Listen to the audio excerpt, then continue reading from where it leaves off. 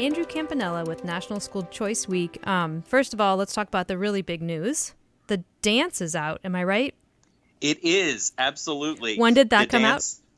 It just came out last week. And I have admittedly not been very good at learning the National School Choice Week dance in years past. But this year, it seems like the steps are a bit simpler. I mean, so I think that it looks people like doable. me can learn them. Exactly. It is. I mean, there's a tutorial video for anyone who wants to go on YouTube and check out the National School Choice Week 2020 dance. There always is one, and a lot of yellow scarves. And this year's, I think I could do it with the tutorial. And it's fun because then people at all the events do the same dance, right? Exactly. And we encourage people to learn the dance, to have fun with it. If you want to improvise, you can. There are printed instructions that you can find online. So it's schoolchoiceweek.com/dance, and it's a lot of fun. So you didn't choreograph it?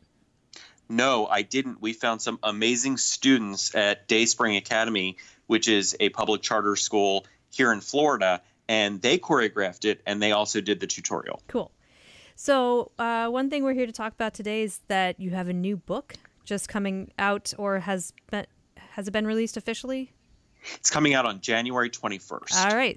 Well, and I was lucky because I got an advance copy, and it's the School Choice Roadmap, the 7 steps to finding the right school for your child. And I think one thing that I found to be very interesting is that you open it with a story from Kansas City, Missouri.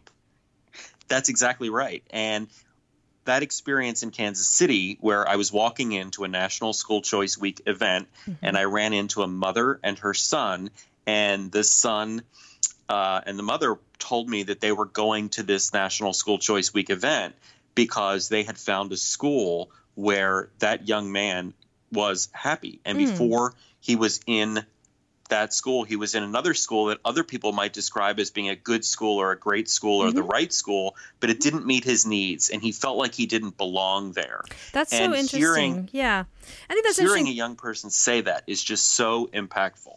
Belonging, I mean, that's what everybody wants essentially, right, is to feel like you belong. That's a really important thing.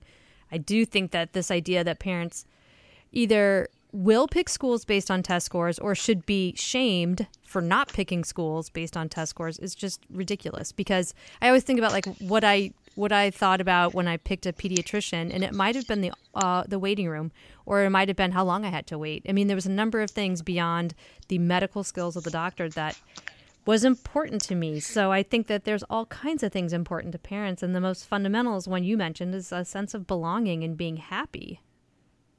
Right, and those things correlate directly to learning, the acquisition of knowledge, and overall success. So I think you can find an environment where your child succeeds academically and also is happier, feels like he or she belongs in school, feels a sense of care from teachers, administrators, and other students. And all of those things go into this equation. This is a very personal decision, and we often talk about it through the lens of policy or politics, and there's no way we can. But for families, it's so personal. That's right. And so a lot of folks, I'm going to say in Missouri and other places, don't trust parents to make that choice. What do you think about that? I think it's absolutely insane to tell a parent that they do not know what is best for their child. But don't you hear that? I mean, I hear it all the time. It's like, oh my God, we can't let parents pick. They'll make terrible choices.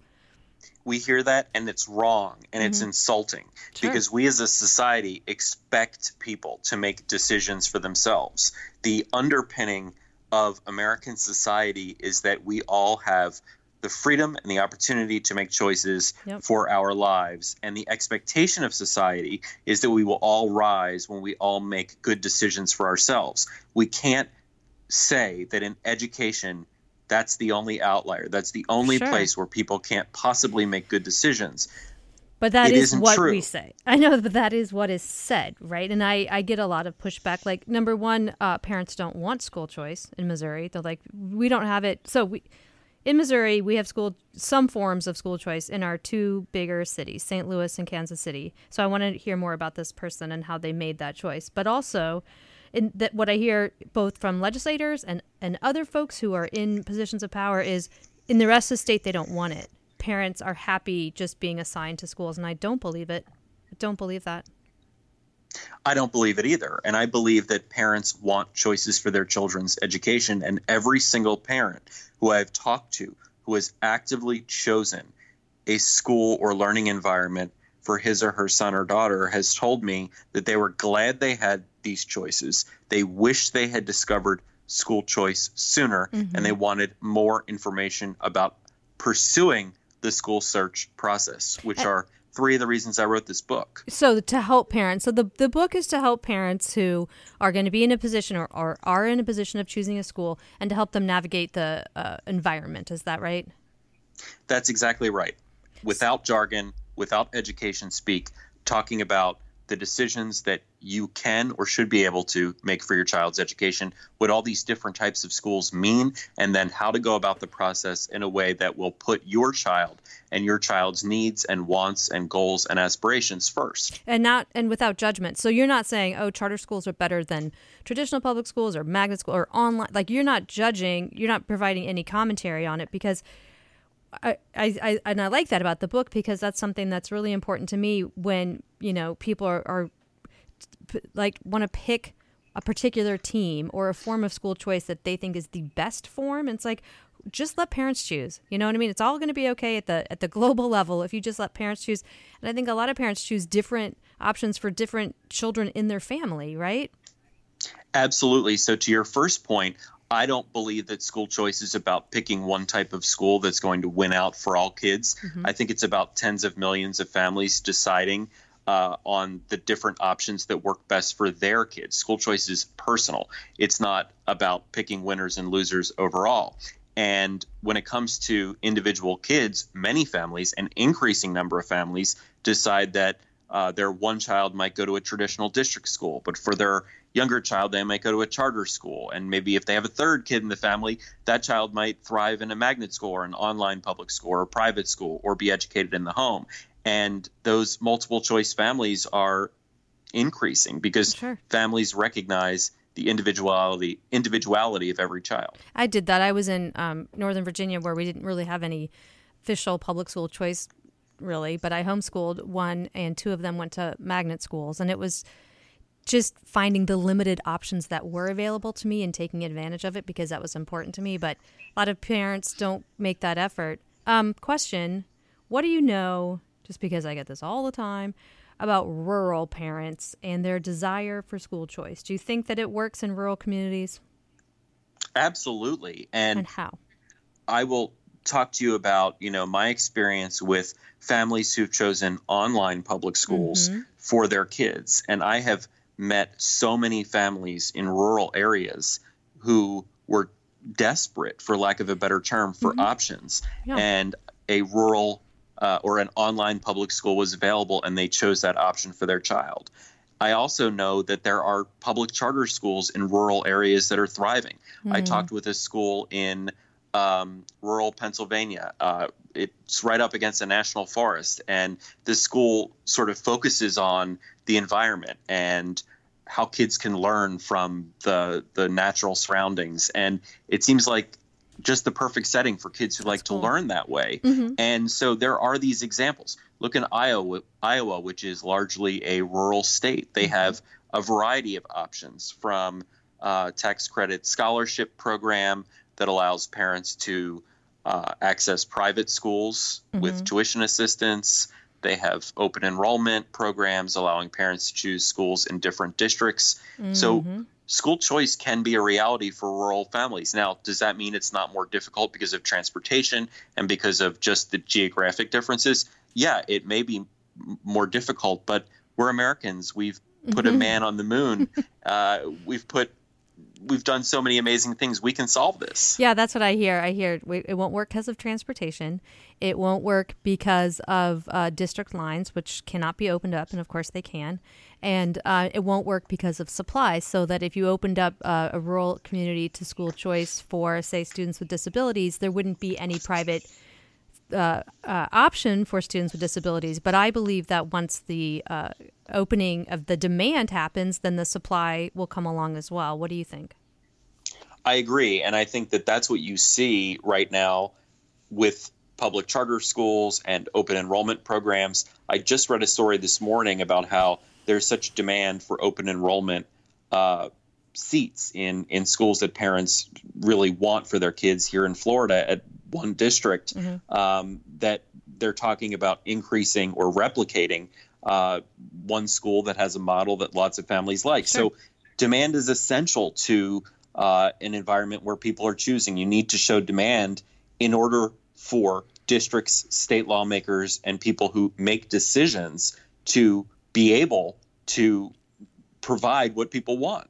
So you talk a lot about the fundamental right to choose a school, but there are also other outcomes. And I know I talk about Florida regularly, and in Florida, some half of parents participate, I believe, in some form of school choice. And new test scores came out last week at the national level, and Florida seems to be really thriving educationally. Do you think that that's like cause and effect, like you give parents more choices and the outcomes will improve, or what are your thoughts on that?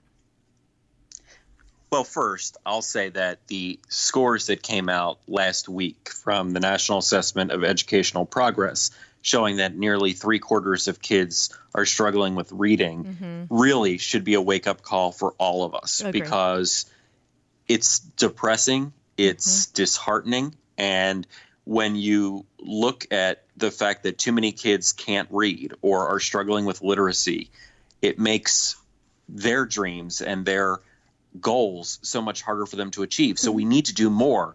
And I believe that school choice is probably the best way to improve literacy, because there are so many different ways to teach reading. And I think there's a scientific consensus that phonics works pretty much better than any other instructional strategy when it comes to reading knowledge acquisition and teaching reading. But within the spectrum of phonics, there are so many different methods of so many different books and resources and curricula and strategies and tactics that teachers can employ. If a parent finds a school that has one strategy or tactic that really works well for his or her child, why should we deny that parent the opportunity to choose that school? Another child might respond better to a different method of instruction within the phonics spectrum there, and want to choose a school that focuses on that. So, we can't say that there's one way to teach reading to every child. That's just not the case. There's not one curriculum that will work for everybody. That's exactly right. And doesn't Florida have a program where third graders who aren't reading on grade level can get a $500 debit card, basically, to go out and purchase services on the open marketplace? Is that true? I believe so. Yeah, and I think that's right. There's also been a huge focus on reading in Florida. And you look at districts like Miami-Dade, where they, as a public school district, have completely embraced the concept of choice. They say we are an all-choice district. They have school choice fairs. They have open enrollment. They charter schools themselves as a district authorizer. They have a variety of magnet schools. That was one of the top 2 urban districts in the country on NAEP. Sure. And you look at these districts, you look at the enthusiasm that exists for choice, and you wonder why, if it's just a given now in so many places in Florida, is it so controversial in other places? Sure. And it doesn't need to be that way. No, that's right. And so what came out last week were the 2019 scores on what we call the nation's report card. So it's state-level representative samples in every state, and you can follow it over time, and the test doesn't change. So in states like Missouri, where we change our test literally every year, we've changed it 4 out of the last 5 years, and you can't follow anything over time. This you can, and we can use this to compare to other states. And just to give you an idea of what's happened in Missouri, our scores are flat, and they've been flat for 10 or 12 years for sure. Like, we've seen no improvement on the percent of students who are proficient or above. But more than that, we are lowering in the rankings. So we used to be, 15th, 16th among all the states in rankings. We're down in the 30s now. So what's happened is other states have passed us by. And we are one of the last bastions of no school choice. We have no private school choice. We have charter schools as intervention strategies for poor performance. And that's it. And those are only in 2 cities. So we're with North and South Dakota, West Virginia,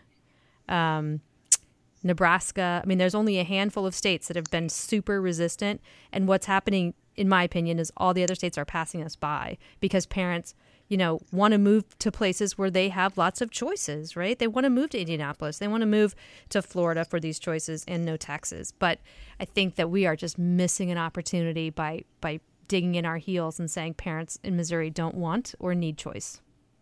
And every single day that goes by where choices are ignored or the need for choices are ignored, it's not just bad public policy. There's a human cost to that. And every day that a child goes to a school where he or she is not learning as much as he or she could learn, that's lost potential. And I think we look at the policies involved here and we want to improve them and we need to improve them.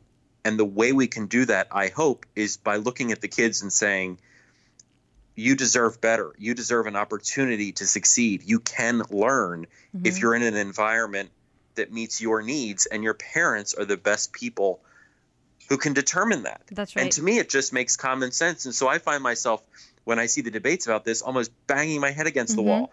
Can you imagine telling people that when they go to the grocery store, they can only choose one type of bread? Right. Can you imagine telling people that there's only one type of vehicle that they can drive or one type of line of work that they could go into? Who wants to live in a society like that? Nobody. And you and I know, because we are in this space, that the people who say that oftentimes exercise choice themselves. They either attended a private school, they send their kids to private schools or to charter schools. They are the people who have the capacity to choose, and yet they don't want to make that choice universal to all parents. Right, and they always come up with an exception about why it wouldn't work for somebody else, but it worked perfectly well for them. I sent my child to a private school, but the tuition assistance program you're proposing wouldn't cover that school. That's an argument. Or, well, I chose a charter school, but I know how to navigate the process. And some low-income families, they just don't have the capacity to navigate it. All of these lies are really designed to dissuade people from even exercising the choices that exist in many cases. And I think it's completely wrong, completely unfair. And that's why I wanted to demystify school choice for people as much as I could in this book, because I want people to realize that they have far more power than people give them credit for, and far more expertise than some of the so-called experts give them credit for. Of course they do. Of course. I mean, of course when it's you're choosing for your child. And also we know that parents who make any form of choice are then more invested, and they're more likely to be satisfied with their schools, and they're more likely to be involved in the schools. It creates this sort of free social capital source when we just let parents choose, because the choice itself makes them invested. Absolutely. And I'm so glad you brought that up, because that is a point that I think goes largely ignored. And that is, people who oppose school choice often say that the reason attainment and achievement isn't high enough is because parents are not as involved in their kids' education as these experts say they should be. Well, how can you really set things up for parents to be totally engaged in their kids' education when you won't engage them in the beginning of letting them make a choice for where their child goes to school? If you want engagement and involvement, you need to engage and involve people right at the start with the most important decisions, and that is where their child learns. So how did this woman in Kansas City exercise choice? Do you know? Did she move? Well, first they did move to a different district so that she could get her son into a school that was ranked or rated good or great by any of the number of different services that do that, and found that he wasn't succeeding there. And then they did find another public option for his education. I think it might have been a public charter school. I don't remember what they chose, what type of school they chose. I just remember that the child said to me, the young guy said to me, you know what? I don't feel like there's anything wrong with me anymore. When he, found this other school, and his mother chose this other school for him. No, and he wanted to be around other people whose parents had chosen a different environment for them. So this was a turning point in his life. It was also a turning point in my life. It made me look at education in a completely different way. And it pulled me out of that policy think that I had been in for years, and made me realize that the way we talk about education and the way we talk about school choice to reach as many people as possible and to help, excuse me, as many families as possible needs to talk to people based on what they're thinking and what they're feeling and how they're interacting with different learning environments. Sure. And that's what I started to do. And I also started to listen more. So there's this federally administered survey called the National Household Education Survey. Are you familiar with that? Yes. And they ask parents, does your child attend an assigned public school, a chosen public school, a private school, and which type, or homeschool? And I used to work at NCES, the group that administers the survey. And I was surprised. I wouldn't say you would be, but I was surprised by the number of parents who actually got it wrong. But then they gave the name of the school. So then the survey administrators went back and corrected their answers because they might think it was an assigned public school, but it was a charter school. Or they might think it was a charter school, but it wasn't. Or might have been a charter school, but a homeschool component of a charter school. So they consider it homeschool and my point here is, I don't think parents care what the label is on the school. Exactly. It just doesn't matter. There's You're right. We know the name of the school, we like the school or we don't like the school, but the category it fits in, I just think it's not something that's on the radar of parents. They just want a school that fits well for their child. I agree 100%. And I hear people who work in school choice constantly lamenting the fact that so many people, they say, don't know what a charter school is. And they don't understand the differences between a charter school and a traditional public school. And in many respects, it doesn't really matter. It doesn't. Whether or not people can define something or put it in one bucket or another. What matters is, do they want it? And do they want these options for their families? And the questions that I hear most from families about schools, regardless of type, are they free to attend? Or if they're private option, is there tuition assistance available? Does my child have to take tests to get into it? And can I actually get my child there in the morning? Those are the three questions that I hear most often, aside from obviously, is this a good fit? Will my child learn? Will my son or daughter be happy? What's the instruction strategy? What curriculum do they use? Are there activities? All those questions that are essential. But in terms of what type of school it is, unless you're choosing a school for a faith or religion component, people don't really care what type of school they're choosing. Sure. And so I think when we do this us versus them approach and, charter schools argue with traditional public schools who argue with private schools, I think that it's kind of a lose-lose. I really do appreciate how positive your book is in that regard, as insofar as you don't really distinguish between them. You just clearly want to help parents make a good choice for them. And so I think that that's a really great aspect of your book, is that it's written in a very positive tone with no negatives towards any of these choices that parents might make. Well, thank you. I appreciate that. And one of the things that I truly believe is that there are inspiring and incredible schools across the entire landscape of education, K-12 education. And you can find examples of schools that are doing amazing work, regardless of type. I have interviewed and talked with so many leaders of traditional public schools, people who celebrate National School Choice Week with us, public charter schools, public magnet schools, online public schools, private and religious schools, homeschooling cooperatives and homeschooling families. And I am inspired by all of them. And I want people to feel that inspiration. And hopefully, if they have choices for their children, exercise those choices. And if they don't have choices, realize that an environment where there are more opportunities is beneficial to everybody. To everybody, that's right. So you do National School Choice Week in January, and you do thousands of events across the country. And I think last year, I don't know, I wrote a blog or talked on the radio or something. Thank you so much. But for it was all like, you did. it was like the fact that we're sitting it out. Like there was a party happening and we weren't invited because we don't have school choice really. And so having been in Missouri only 5 years, I'm going to continue to beat this drum, which is that 5 years ago, a survey was done of Missouri parents, and at least 15% said they would choose a charter school as their first choice, and 35% would choose a private school. And it's basically the reverse of the current situation, where most people are in assigned public schools. I also know that younger parents, in particular, millennial and Gen Z parents, really, really want school choice. And so I'm hopeful that it's coming here. And it brings joy to so many families' lives when they have their child in an environment where he or she is thriving. That's what families want. They want that success for their kids because they see the difference that it makes in their children. And we should all want that. As you said, the really choice-rich environments, Indianapolis, Nashville, Miami, Camden, Denver, these cities are thriving, and it's hard. I'm not going to say causal, chicken or egg, but it's like that's where families want to go. And part of that is, I think, because they have lots of choices. And so I think that cities that aren't embracing that could improve their outcomes by just creating a public school system or a school system that parents want to come to because they know they have lots of options. And if the kindergarten didn't work out and you bought a house and then you want to change for first grade and you got to sell your house and buy another house, that is not choice to me.